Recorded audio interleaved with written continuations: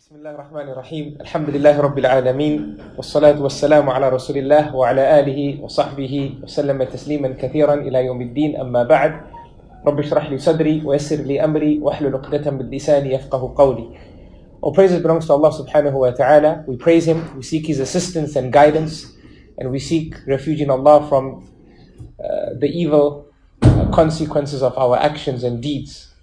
And praise and salutations be upon the final messenger, Muhammad ibn Abdullah sallallahu alayhi wa sallam. I bear witness that there is no one worthy of worship besides one Allah, and that Muhammad sallallahu alayhi wa sallam is his messenger. My dearest brothers and sisters in Islam, Salamullahi alaykum wa rahmatuhu wa barakatuh. May the peace and blessings of Allah subhanahu wa ta'ala be upon you all. It's always nice coming to Melbourne. I frequented this particular city for a few years, but during the last 2 years something happened. I've been going to other cities in Australia, so it's always nice to come back and see the place and obviously get in touch with some happy memories that I have of this place from my time with you all, and also meeting people that have a special place in my heart, brothers and sisters who work sincerely, alhamdulillah, for the cause of Allah subhanahu wa ta'ala, and ask Allah subhanahu wa ta'ala to bless them and bless you all and bless my short time here and make us a people that inshallah are gathered together in the hereafter, together as Allah subhanahu wa ta'ala gathers us in this city and in programs such as these. Ameen ya Rabbil Alameen. The topic asked of me for this particular evening is the topic of dua and the power of dua.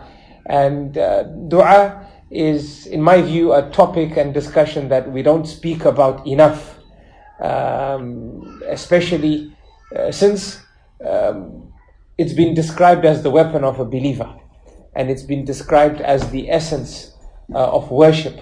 And if we look at Islamic scholarship over the centuries of Islam, we see that it is filled with lessons pertaining to dua, and there are lessons from the virtues of dua onto the benefits of dua, onto the etiquettes of dua. There's several etiquettes taught to us by the Prophet ﷺ pertaining to dua, right? And this alone should teach us that this is definitely an important aspect in our life. The fact that the Messenger, peace and blessings be upon him, has shared several lessons pertaining to dua, and not just the action of dua, but the wordings of it, and then onto the best timings for it and the best days for it, and then different actions through which we can empower our dua.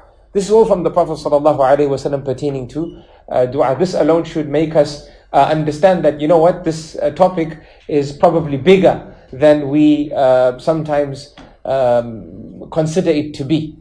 And thus we have today's presentation. Obviously in today's presentation it's a brief sitting, alhamdulillah.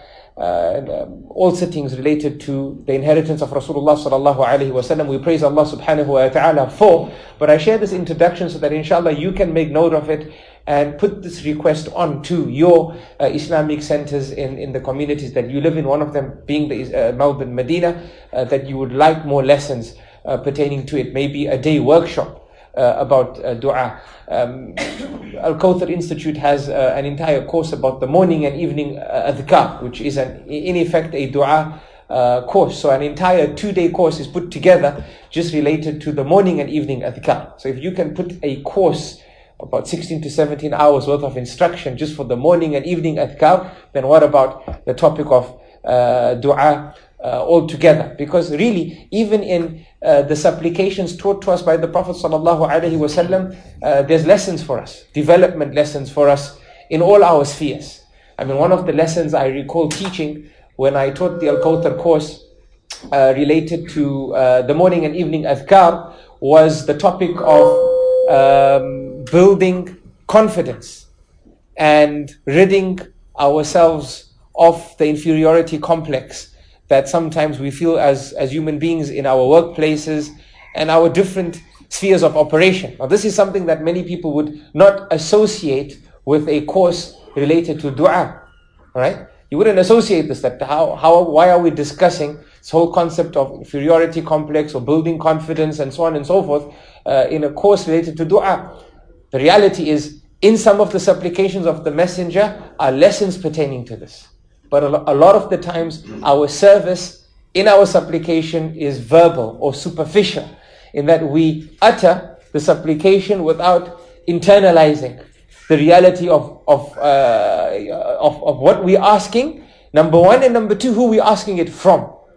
There's another course that Al-Kawthar has, which I have taught here in Australia, known as the 99 Names of Allah. And in this particular course, a chunk of it is used to look at the different names of Allah used in dua that we find in the Quran and Sunnah, and why those specific names have been used. So for example, the term Rabb is a common name in the du'as found in the Quran, and the name Allah is a common name in the du'as found in the Sunnah. And then in different spheres of the Sunnah, we find different names being used in certain du'as that the Prophet ﷺ was known to recite at certain times. So internalizing this particular name and its association with this particular asking that we're doing in this dua, what does it mean? So in it, there's a plethora of lessons.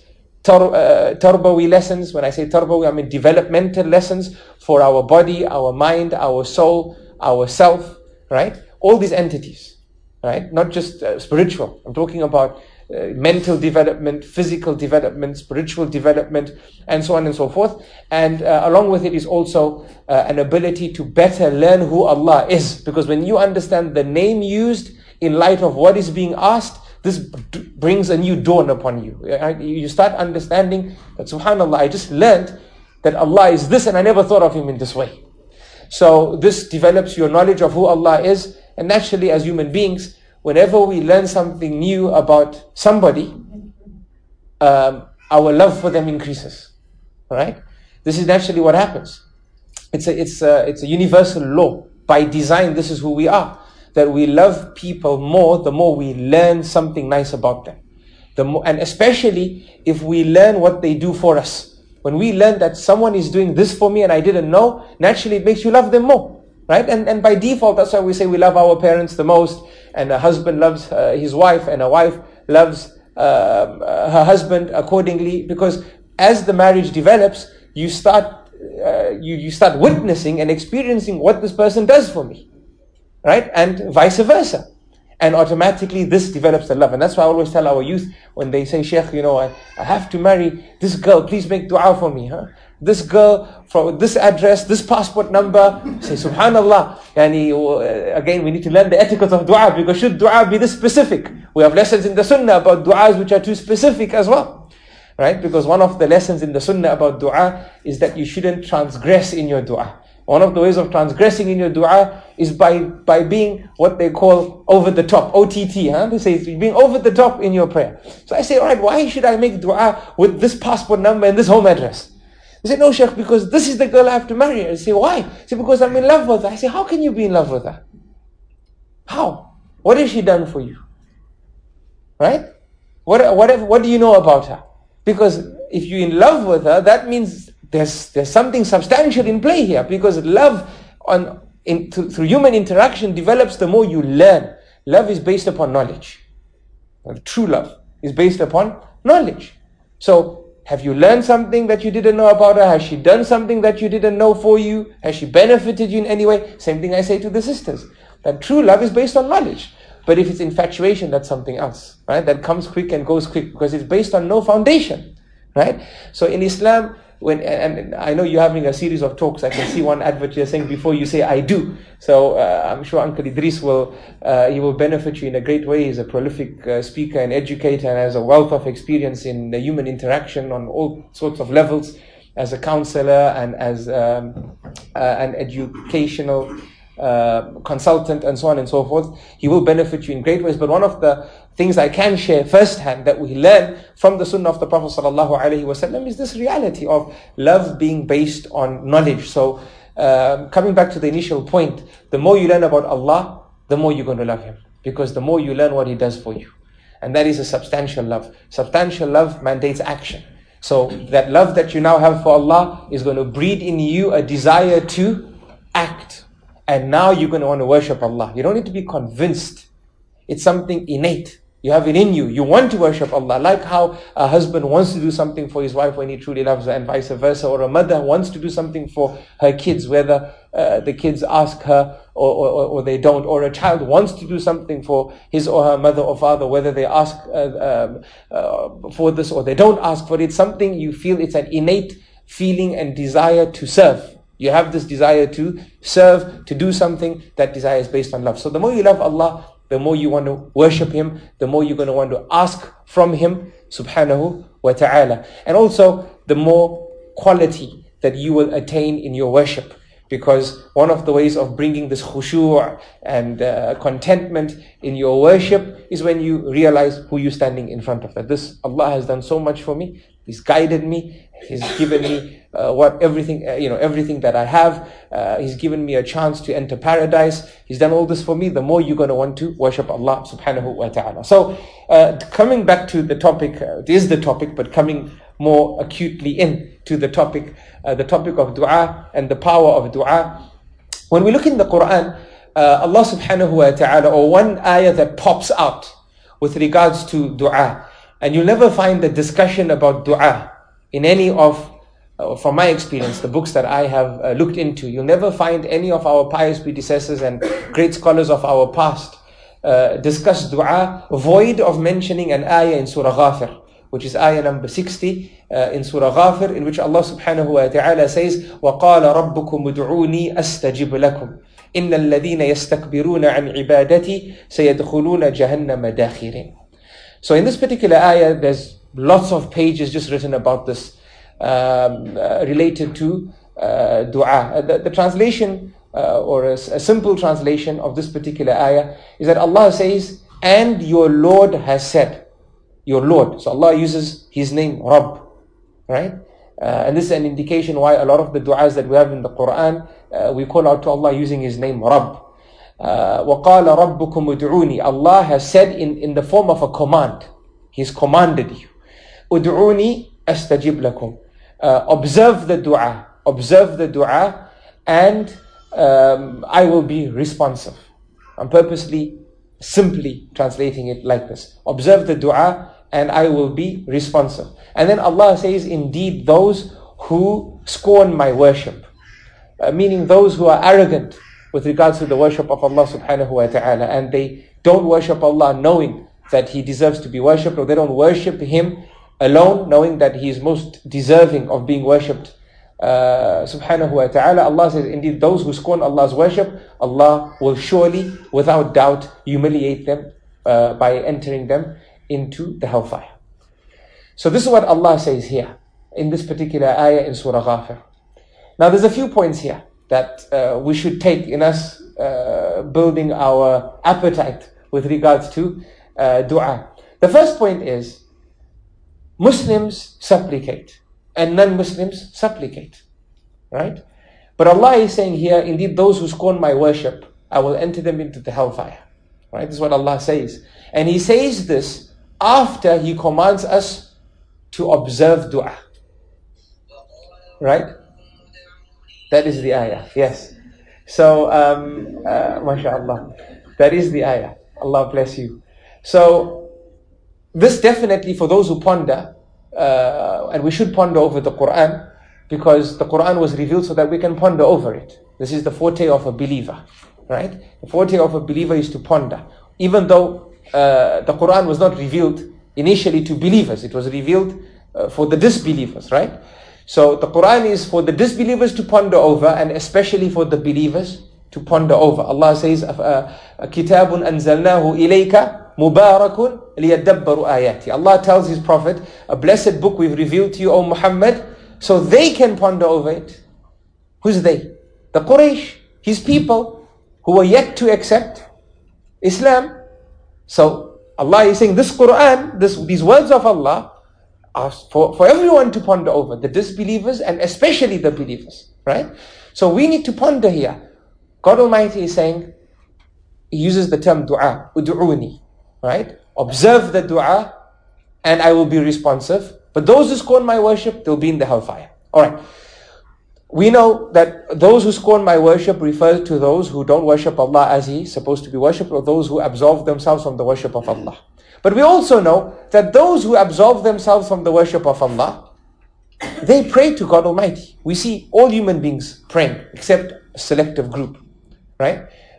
People of other faiths pray, right? People of Christianity, of Judaism, of other faiths, even those who worship idols, they pray. Even the Quraysh used to pray. The Quraysh used to pray to Allah, even though they associated partners with Him. Because Allah tells us in His book, وَلَئِن سَأَلْتَهُمْ مَنْ خَلَقَ السَّمَاوَاتِ وَالْأَرْضِ لَيَقُولُنَّ اللَّهِ. If you ask these disbelievers, who created the heavens and the earth? They'll tell you Allah created it. So, worship Him. If you know He created, why are you worshipping idols that can't benefit you or harm you? So this was the debate between the prophets and their people. So what is this ayah really saying? The scholars have done this deliberation, and they've deduced an important understanding of the term dua from this ayah. And they say that we learn from this ayah that dua carries two meanings in the Islamic context. In the Arabic language, dua carries different meanings, because the Arabic language was a language spoken by the Arabs long before the Quran was revealed. So no doubt this term dua was used by the Arabs, right? What did it mean? It has its linguistic meanings. From the meanings of dua, linguistically is to praise. From the meanings of dua, linguistically is to call. From the meanings of dua in the Arabic language is to ask. From the meanings of dua in the Arabic language is to announce. Da'wahum fiha, subhanakallahumma, in the Quran. Even the Quran uses dua in different places, not referring to the Sharia understanding of dua. It's referencing the linguistic meaning, right? So it's important that we also differentiate between this. That not everywhere we see dua or its attributes used in the Quran that it's referencing you raising your hands and asking from Allah. It could mean something else. And that is why we have the exegesis of the Quran, or the explanation of the Quran, that you need to read to make sure you've understood the verse properly. Now you can ponder over it. So the scholars looked at this verse and they said, when we look at the people, we see Muslims praying. When I say pray, I mean they raise their hands and they ask from God Almighty. We see non-Muslims, they raise their hands and they ask from God Almighty. Why is God Almighty saying those who scorn my worship, after He says God Almighty has commanded you to observe this dua? Right? Because everyone observes the dua. So what's being said here? So the scholars say we learn from here that in Islam, dua carries two meanings. The first meaning of dua in Islam is the dua that we all know of. When you raise your hands and you ask from God Almighty. Right? When you raise your hands and you ask from Allah, whatever you want, a righteous spouse, material well-being, financial standing, there's a difficulty that you're going through, you need help from God Almighty with, right? The morning adhkar, the evening adhkar, these the prayers of the supplications of the morning, supplications of the evening, all this falls under the term dua. However, there's something else that falls under the term dua, which we understand from looking at this verse. And that something else is every act that is beloved to God Almighty is also called dua. Every act. Being good to your parents, that's dua. Giving charity, that's dua. Observing salah, that's dua. Giving zakah, all this is dua. All this is dua. Which means in the context of Islam, the Islamic sciences, and in the context of the Quran and the Sunnah first, from which the Islamic sciences is built upon, dua carries the meaning of worship. So dua carries two meanings. Number one, the meaning of asking from God Almighty, and a conversation, might I add, because many people think dua is only to ask. But dua is also to speak to God Almighty. When you talk to Allah. This is from dua. You know how some people, they say it's therapeutic when I speak, like sometimes you get some people, they tell you their problems, but they're not looking for a solution from you. Right? They're just telling you. They know the solution already, but it's therapeutic. that they talk to you about it, right? Sometimes it happens in the home, husband, wife is telling the husband, A, B, C, D, E, husband is being husband. He says, yeah, so this is the solution, A, B, C, D, E. She goes, but I don't want to hear the solution from you. So the husband said, but why are you telling me? He says, I'm just telling you. Because it's therapeutic, I'm getting it off my chest. I just feel good speaking to someone about it. So some people are created this way. That's fine. So even with Allah, you can't tell your problems to Allah. You can't speak your mind to Allah. And where do we learn this from? From Prophet Zakaria, alayhi salam. Prophet Zakaria, messenger of God, he wanted a child and he was begging for a child for decades. Not years, decades. Decades. And now he's very old. And we know the people of that time, they live for very long. Right? So he's having a conversation with Allah. Yeah? He's saying, Ya Rabb, Ya Rabb, oh my Lord, my bones have become weak and my hair has become white. But I'll never lose hope in my prayer to you. This is a conversation. He's talking to Allah. Ya Allah, I fear for the progeny after me. This is a conversation he's having. He didn't say yet, Ya Allah, give me a child. That came later. And that was in other du'as. But here he's having a conversation. Like we have with each other, that, I woke up today and, I just felt this pain here. And then, I did this. And it's a conversation. Right? He's having this conversation with Allah. That, Ya Allah, Allah knows your bones are weak. Allah knows how old you are more than you know. Allah knows your hairs are white. Right? Allah can see. Right? Allah knows what you want before you ask Him. Allah already knows. But he's having this conversation. It's therapeutic for him. We were created by Allah and we will return to God. He created us, to Him we will return. It's natural that throughout our life there's a piece of us that will always be connected to God Almighty. And there's a sense of this therapeutic benefit that you will get from speaking to God Almighty that you will not get anywhere else. And this is from the power of dua as well. So the first meaning of dua is to ask from God Almighty and to speak to Him. It's meaning number one. And in the Arabic language, this is known as dua al-mas'ala. Dua al-mas'ala.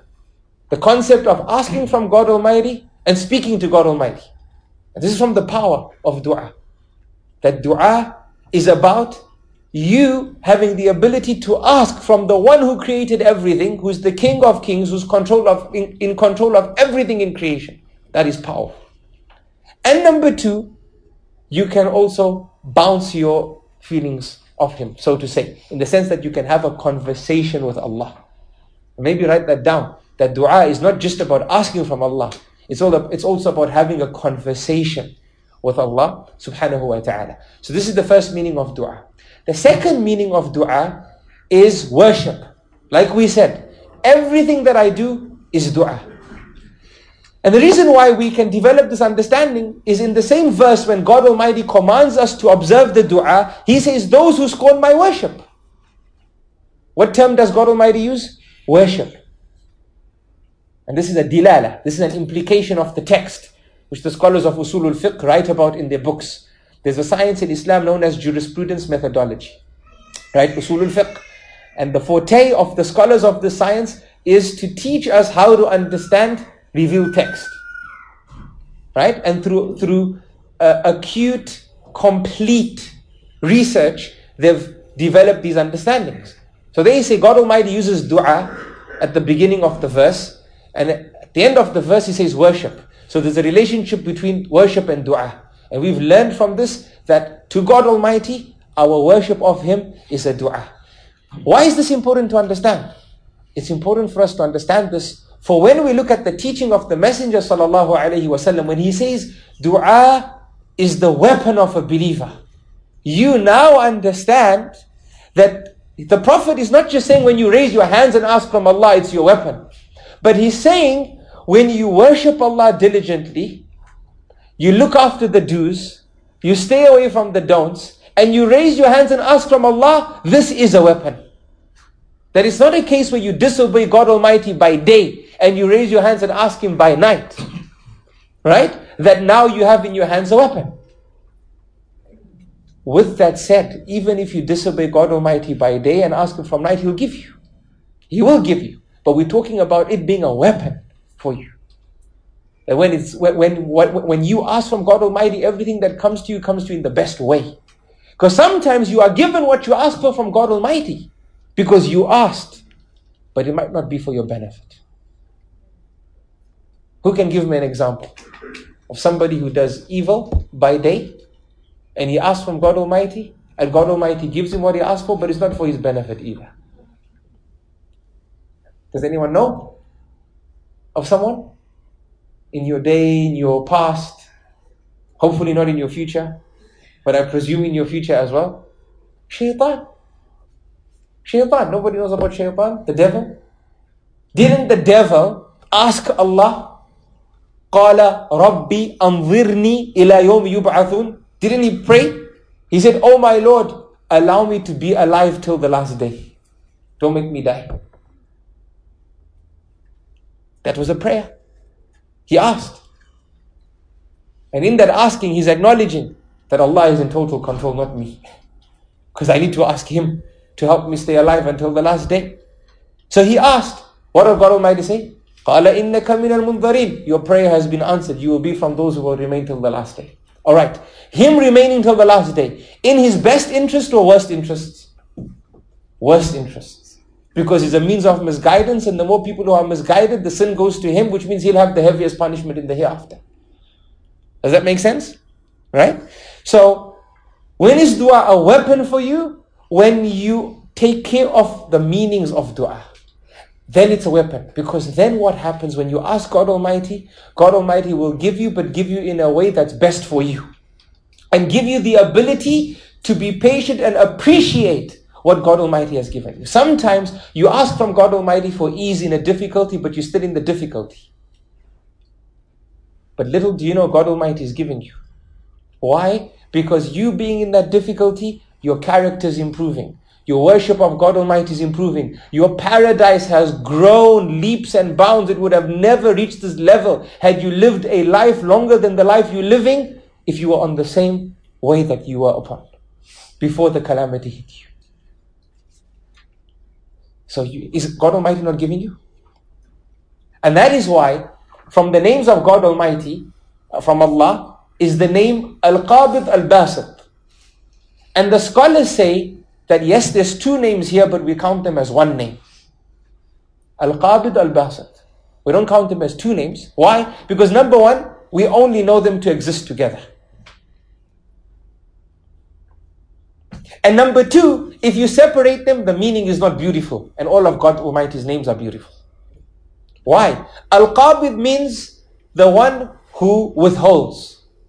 And Al-Basit means the one who gives you without end, without measure. Okay. If I separate the names and I say Allah is the one who withholds, what will come into your mind? Something beautiful or something iffy? Alright? But if I tell you God Almighty is the one who withholds and He's the one who gives without measure, now the meaning is beautiful. Why is the meaning beautiful? Because now you learn that these two names together, they don't mean Allah is the withholder and the one who gives without measure. No. It means Allah is the one who gives without measure, and even when He withholds, He's giving you. This is the meaning you now understand. When you have these names together. This is what it means. Now we have a new translation, right? That Al-Qabid Al-Basit is the one who gives you without measure, and even when you perceive yourself not to be getting, you're actually being given. But you'll know when you meet God Almighty on the day of Qiyamah. That's the reality of God Almighty. I mean, He is Ghani. Al-Ghani, absolutely rich and filled with resources, subhanahu wa ta'ala. Right? He doesn't, by giving you, He doesn't deplete. Right? So, it's a deep topic, honestly. You shift from one part of it to the other part, and you feel like, okay, I need to talk about this for longer, but I need to go to the last part. Right? This is the reality of dua. This is why I'm saying it's not a topic discussed enough. Because and we see it amongst the ummah. How many times do we make dua in a week, let alone a day? How many times? Maybe in a week on a Friday. Why? Because we were taught Friday is the day. طيب. When it rains, how many of us raise our hands? And it rains in this beautiful city quite regularly, from my experience being here, right? You get rainy season once a day out of all the other seasons that you receive, right? So how many of you raise your hands? When you know that from the times of prayer is when rain falls from the sky. And this is the weapon of a believer, right? So you raise your hands. And then to develop our earlier understanding, when we said that dua is the weapon of a believer, which means your servitude to God Almighty is dua as well. Which means that a believer, when they understand what dua actually is, they worship Allah more, and also the quality of their little worship increases. Because you understand what Allah has done for you, you understand what dua actually is, right? And then you appreciate all the different reminders that God Almighty sends you, and opportunities that God Almighty brings you, right? With regards to dua. And all this is beautiful. All this is beautiful. In fact, the salah itself is worship of God Almighty and dua. Because we know that the Prophet, peace and blessings be upon him, taught us that when you are in prostration, you're the closest to your Creator. And that is the time to ask, right? At the end of the prayer, before you end it, that is a place of dua, right? So when we go for Hajj, it's a whole combination of physical worship as well as asking, right? And it's got other acts of worship in terms of charity. So we can say your entire Hajj is dua. Because Hajj is about wearing the ihram. Why? Because Allah said He loves it. So that's dua. Then it's about going around the Kaaba 7 times. Alright, why? Because Allah said He loves that. So that's dua. Then in that dua, you're making dua, which is the other type of dua, because you're asking from God Almighty as you walk around His house. Alright, then you go and run between the 2 mountains. Why? Because God Almighty told us to. It's beloved to Him. So that is dua. And whilst you're doing that dua, you're making dua. You have the other dua, which is supplicating. Okay, then what? Then I'm going to cut my hair or shave my head. Okay, why? Because God Almighty told me to. Allah told me to. It's beloved to Him. So that is dua. That is dua. So now you understand how dua is your weapon, and you can constantly be a person in 24/7 dua. When you sleep, intending to be stronger in worship, because now it's a time of rest, and Allah has made the night a place of rest, and it's from the sunnah of the messenger to sleep at night. So you've done it as an act of worship. You in dua at night whilst you sleep, because that is beloved to God Almighty. And to bolster this understanding, think about it. Before you sleep, you make dua to Allah. When you wake up, you make dua to Allah. So you start that worship, which is dua, with dua, and you end that worship, which is dua, with another dua. This is the reality. If you eat because you intend to be strong and healthy, to help in your worship of God Almighty and to help with earnings so you can help other people, and because it's from the means of recognizing Allah's blessings, and the messenger, peace and blessings be upon him, ate with all these lofty intentions, your meal becomes dua. And before that dua, there's the dua before eating. And after that dua, there's the dua after eating. So you constantly engage in dua. This is the power of dua. That it helps you find your Lord 24/7. 24/7 you're holding a weapon. 24/7 you're in the worship of Allah subhanahu wa ta'ala. And this is what it means when the Prophet says dua is your weapon. And in another narration, which is even more apparent regarding the lessons I'm teaching right now, ad-du'a huwa al-ibadah. That dua is the essence of worship. Meaning dua is actual worship. Dua, in fact, is all of worship. This is what this hadith is saying. The Prophet said, dua huwa al-ibadah. That dua, it is the ibadah that you do. That is dua. Right? So I hope you've appreciated this this understanding, my dearest brothers and sisters in Islam, with regards to the reality of dua in the life of a Muslim. It doesn't only entail you raising your hands and asking, but it also entails you having that conversation, and it also entails you doing everything that God Almighty has asked you to do, and staying away from all that which Allah has asked you to stay away from. Now, moving along with the topic in terms of its power, the power of this dua, then we all know, mashallah, I see an educated crowd in front of me and a crowd that attends many Islamic lectures. You know what dua is about. It's about you getting assistance in your life. But subhanallah, there's another ayah in the Quran which really emphasizes this reality. For Allah says in His book, in Surah An-Naml, in ayah number 62, Allah says, أَمَّن يُجِيبُ الْمُضْطَرَّ إِذَا دَعَى وَيَكْشِفْ السُّوءَ. Allah says, yani, is the one who answers the dua, the supplication of the distressed, and lifts the difficulty of him or her. Is he not more deserving of worship than the other gods who don't do this for you? Right? So if we look at this verse, Allah is telling us here, is teaching us that there's no better person, or there's no dua more powerful than the dua that stems from the heart of the desperate one. This is the power of dua.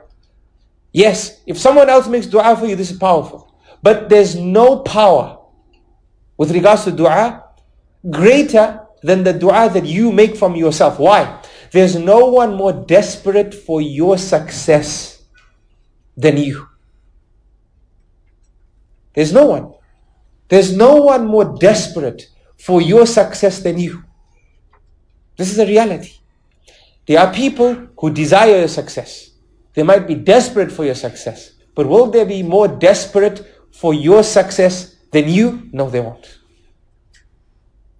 Because if you ask them, they'll say, I'm desperate for your success, but I'm more desperate for my success. That's the reality. Right? Which means the best person to make dua for you is you. And that is what entails a powerful supplication. A lot of the times we see, especially with our youth, our young people, right? It's, they have an exam, for example. Please make dua for me. Grandmother, please make dua. Grandfather, please make dua. Mother, please make dua. Facebook, everyone, I have an exam, make dua. Twitter, guys, I have...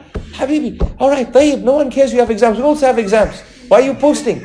Right? But the whole world knows that you have an exam, mashallah. And the whole world is asked to make dua for you. If you go to the brother and say, brother, mashallah, all these posts, did you make dua for you?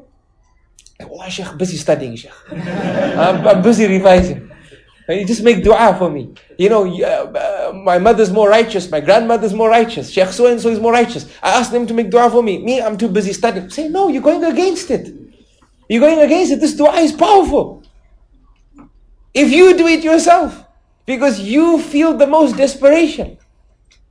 Right? You feel the most desperation. So Allah says that, who is the one who answers the call of the desperate one and lifts their difficulty? Ilahumma Allah. Is there any other God besides Allah? Right? So this is another verse that really teaches us how powerful dua is and how powerful the dua of the desperate one is. In fact, brothers and sisters in Islam, this dua is so powerful that Allah tells us in the Quran that this dua and supplication is the reason why those who are enemies to Allah still exist. Still exist. Because some, you'll say, hold on a second here. We worship God Almighty. They don't worship God Almighty. But how come they still breathing God Almighty's air and eating His food and drinking His drink? They're enjoying all these amenities that belong to God Almighty. And Allah subhanahu wa ta'ala says in His book that this is so because of the dua that they make. Because of the dua that they make. Subhanallah. Right? Because Allah subhanahu wa ta'ala says in His book, قُلْ مَا يَأْبَأُ بِكُمْ رَبِّي لَوْلَا دُعَاؤُكُمْ قُلْ مَا يَأْبَأُ بِكُمْ رَبِّي لَوْلَا دُعَاؤُكُمْ. Allah subhanahu wa ta'ala says, say to the disbelievers, O Muhammad, the people who are fighting you, the people who are usurping your property and beating the Muslims who've believed in you, the few, the minority, tell these people that my Lord only pays attention to you. And that you eat and you drink and you have a peaceful sleep at night and so on and so forth. Why? Because of your supplication to Him. Because even they supplicate. And we said the disbelievers supplicate. They do. They do ask from Allah. They associate partners with Him, but they do ask.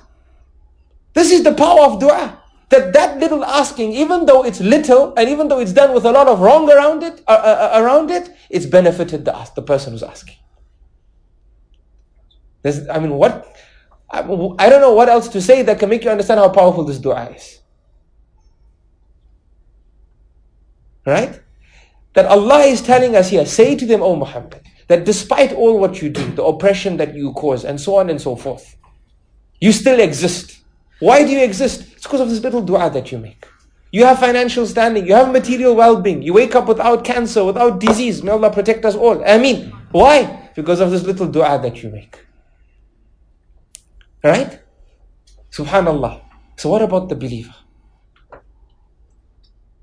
And I have an objective from today's lecture, and that objective is that you increase in your asking from Allah. You actually audit yourself. That if we end today, you go back home and say, okay, and this is what we should be doing, by the way. Right? Because Islamic lectures are not entertainment. It's not the entertainment industry. Allah protect it from becoming an industry. Right? Anything that becomes an industry is destined for failure. Right? Because it loses that sincerity. Right? And I'm sure growing up in the West, you understand this better than anyone else growing up in any other continent. Right? About when medicine becomes industrial, when the practice of medicine, and then the actual medicine as well becomes industrial, when it all becomes about ulterior gains and motives, it loses its sincerity. Islamic lectures and seminaries should not become an industry. This is not an entertainment industry, which means when you go home, now that guidance has come to you in some way or form, the next step is to bring that guidance into action. Because everything is a means to an end in our life. Everything. We eat as a means to an end. We sleep as a means to an end. We study as a means to an end. We live as a means to an end. Everything is a means to an end. Nothing is an end in and of itself. This whole life's coming to an end, which means everything we do is a means to some other end. Right? You get married. You don't get married because of marriage of itself. You get married because it's a means to other things. Right? And so on and so forth. Knowledge is a means to an end. And that end is action. And action is a means to an end. And that end is entering paradise. Paradise is an end in and of itself. Because that's the ultimate end. Right? So, you got to go home. You got to audit yourself. Sincerely. How much dua do I make in a day? How much dua do I make in a week? How much dua do I make in a month? How much dua do I make in a year? Okay. Even these duas that I make, why do I make them? Is it because of need? Is it because of habit? You got to understand that. You got to audit yourself. This is you now doing a stock take. It's important. If you don't see yourself for who you are in a certain matter, how will you know who you are? Right? And I promise you, I really feel you will become enlightened and shocked about who you are. That I thought I was diligent with this act, but I'm really not. In light of what I heard today, I need to improve this. And I promise you, if you function into your plan, your progressive plan. I'm not saying overnight become a person who's going to make dua every day and so on and so forth. No, slowly but surely be intelligent in how you set your goals, right? So if you're making dua once a week now or once a day, make it twice a day or twice a week. Build yourself upwards. Don't burn out, burn in. Okay? So as you intelligently set your goals, that now I'm going to review myself after 1 month or after 2 months or after 3 months, right? So you're going to set your goals in terms of where you want to be at your next review, right? You set them intelligently, based on the knowledge that you have now, and also be acutely aware of how your life will improve. I can only tell you your life will improve, because the more you strengthen the weapon, the better you will be to fight off your enemy. And we're being attacked by shaitan every day, right? Every day, making us forget things. This is from shaitan. وَمَا أَنْسَانِيهُ إِلَّا الشَّيْطَانِ. We read this in Surah Al-Kahf every week. Nothing made me forget except shaitan. So we forget things, our knowledge doesn't stay. Then we forget to put our knowledge into practice, or we find difficulty in doing so. So that's an attack from shaitan. Then we find ourselves falling prey to sin. That's an attack from shaitan. But as you keep on making dua, then you pray salah, you realize this is worship, I need to improve it. And you recognize all the areas of dua in your life. I promise you, at your next review, you will actually feel positively that, you know what? I am a better Muslim than I was 3 months ago. And you know the only thing you'll be sad about? That you are not as good as you are now 10 years ago, 5 years ago, 3 years ago, 2 years ago. And the only reason why I wasn't is I didn't audit myself. I didn't check myself.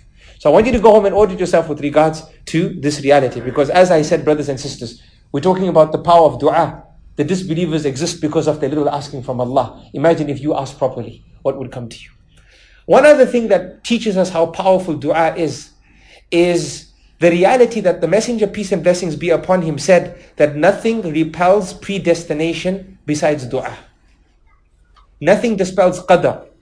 Nothing dispels predestination, what has been predetermined in terms of coming to you. Nothing changes it besides dua. I think that in itself is enough, aside of the other lesson that we just took, or the other lessons that we just took, subhanAllah. I think each lesson is enough in itself to teach us the topic of the power of dua. I think we've taken a few now. Nothing repels qadar besides dua. What does this mean? This means, for example, let's say a bad accident was supposed to come to you, and this was in the qadar. But you made dua to Allah. So Allah answered that dua. And the accident that was supposed to be major was just minor. That was the dua repelling the qadar. That was the dua repelling the qadar. And from this, let's take another lesson very quickly, in that God Almighty, Allah, He answers our prayers in three ways. And this is taught to us by the Messenger, peace and blessings be upon him. Number one, He gives you what you're asking for. Number two, He doesn't give you what you're asking for whilst you're alive. He saves it for you for when you meet Him on the Day of Judgment. And you meet Him and you might be short of paradise. So God Almighty will take out your prayers for you, your supplications, and convert them for you, and you'll enter paradise. And you'll say to God Almighty, I wish you didn't answer one prayer of mine whilst I was alive, if I knew they were being stored for me and getting it on this day, because that's the most desperate day, let's be honest. When you're standing in front of God Almighty and then your supplications come out for you, right? You definitely say, subhanallah, I thought my supplications weren't being answered. God Almighty answered it, but He answered it today. He answered it today, right? Because who told you when you make, Allah told you He'll answer your dua, but did He tell you He'll answer it before you die? But you have been answered before you die, because the qadr, you're going to Jannah now because of this dua. But let me rephrase it. Did He tell you you'll see the fruits of your dua before you die? No. You still have the grave, you still have qiyamah, you still have your standing in front of Allah. Isn't all that that's a type of life that you're going through? So you will see it before you go to Jannah. So keep on making dua. You can't lose. You're in a win-win situation. So that's the second way.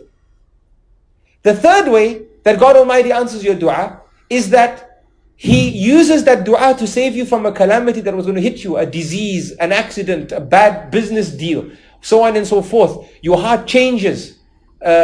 Before you make that deal, your heart changed and you didn't make the deal, and then the markets crashed and you were saved. What happened? Where did this guidance come from? Perhaps that was an answer to a dua that you made to Allah subhanahu wa ta'ala. Right? You asked Him for Mercedes-Benz S-Class AMG model, panoramic roof, full options. He didn't give you that, but He saved you from losing your house. Did He not give you better? If you were given the option, brother, you want Mercedes-Benz S-Class, panoramic roof, AMG, and lose your house, or you want your house and no AMG, you would have said, I'll keep my house, no AMG. So Allah gave you that. So in the end, Allah gave you what you were asking for, because Allah always gives you better than you ask. And even in the first instance when we said that Allah gives you, one of the ways He answers your dua is by giving you what you ask. He gives you because that's good for you.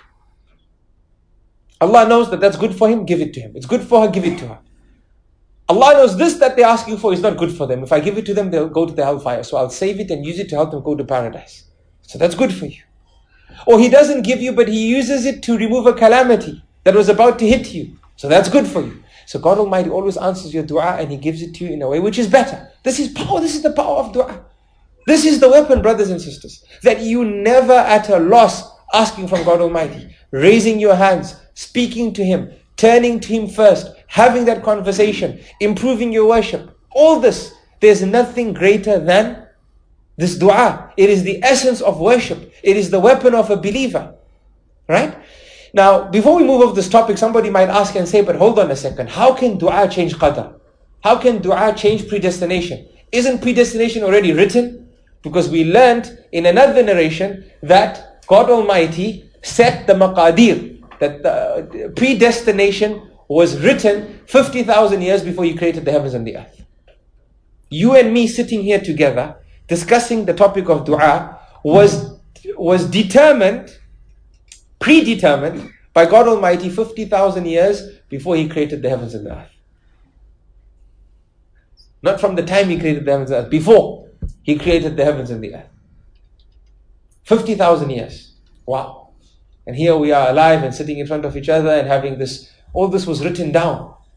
Because everything that will happen until the end of time is written down in on the preserved tablet. So somebody might say, if it's all written down, how can my dua change anything? I'm sure that question is in some of our minds. And the answer to that question is that predestination was written based on the divine knowledge of Allah. And the divine knowledge of Allah, nothing escapes it. You can't add to His knowledge. Now this is something your mind can't understand because God Almighty created it and didn't give it the capacity to understand.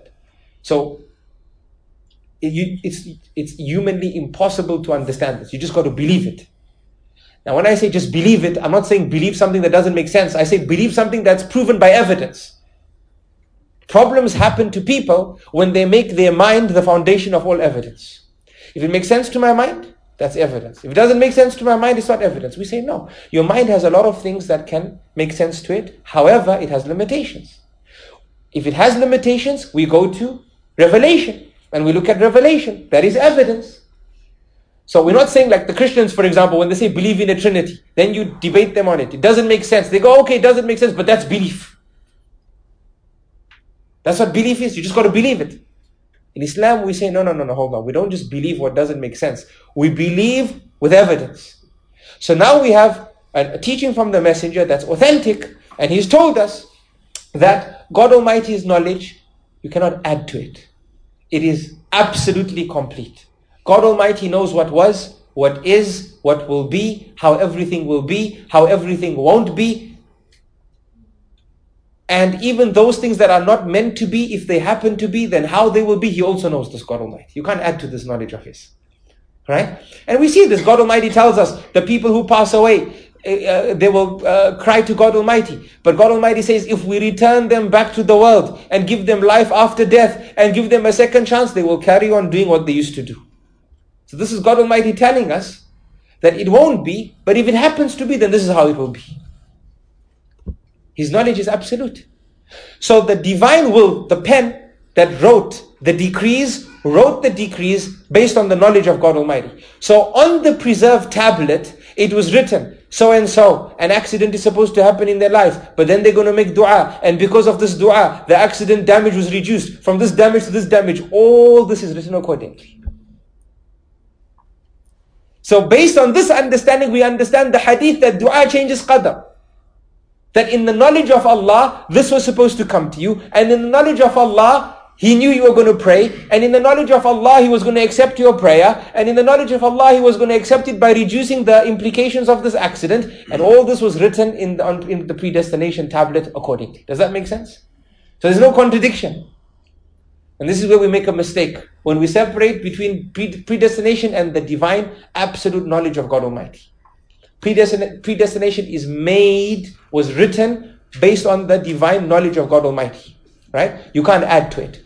So, from the elements that teach us how powerful dua is this reality. That we should make dua. We should make dua, and dua repels qadar. Now, in terms of the power of dua on ourselves, then firstly there's the benefit of the dua as we've described. But one of the most powerful teachings that dua gives us is the realization that God Almighty responds to dua. Because if you didn't realize that Allah responds to your dua, would you raise your hands? No. So dua is evidence that you, O Muslim, you believe that Allah can help you.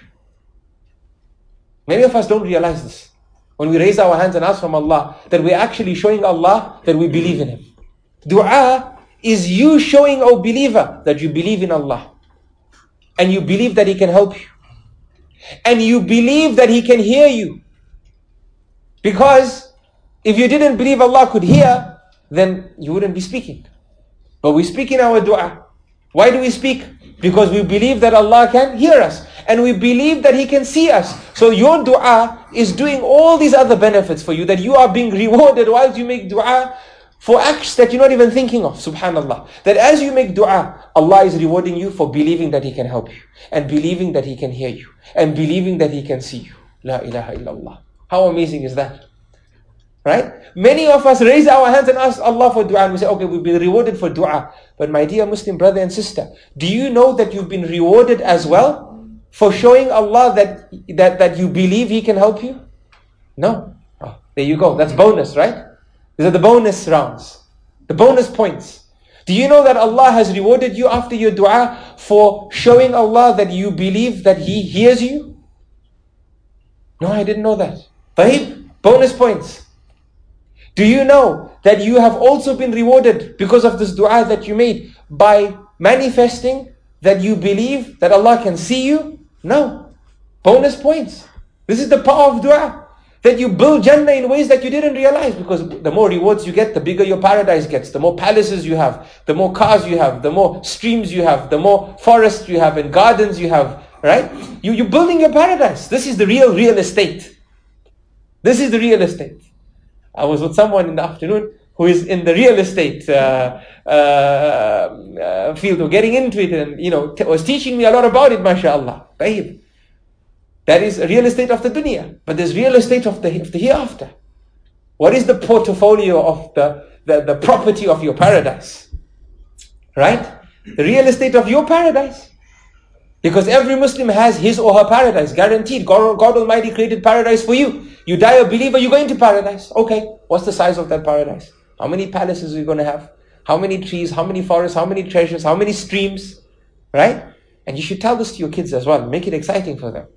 Right? Because kids are into cars and dinosaurs and dolphins and whales and all these things. Tell them that, okay, you better be putting some killer whales into your streams in Jannah and your oceans in Jannah. Right? Excite. This is how it is. How should I do that, my mother and father? Mama and Baba? Right? Say, by doing good deeds. The more good deeds you do, the more rewards you get. The more rewards you get, the bigger your paradise gets. And that's why Ibn al-Qayyim rahimahullah, he says that you keep the angels busy every time you in this dua process, in the worship of Allah.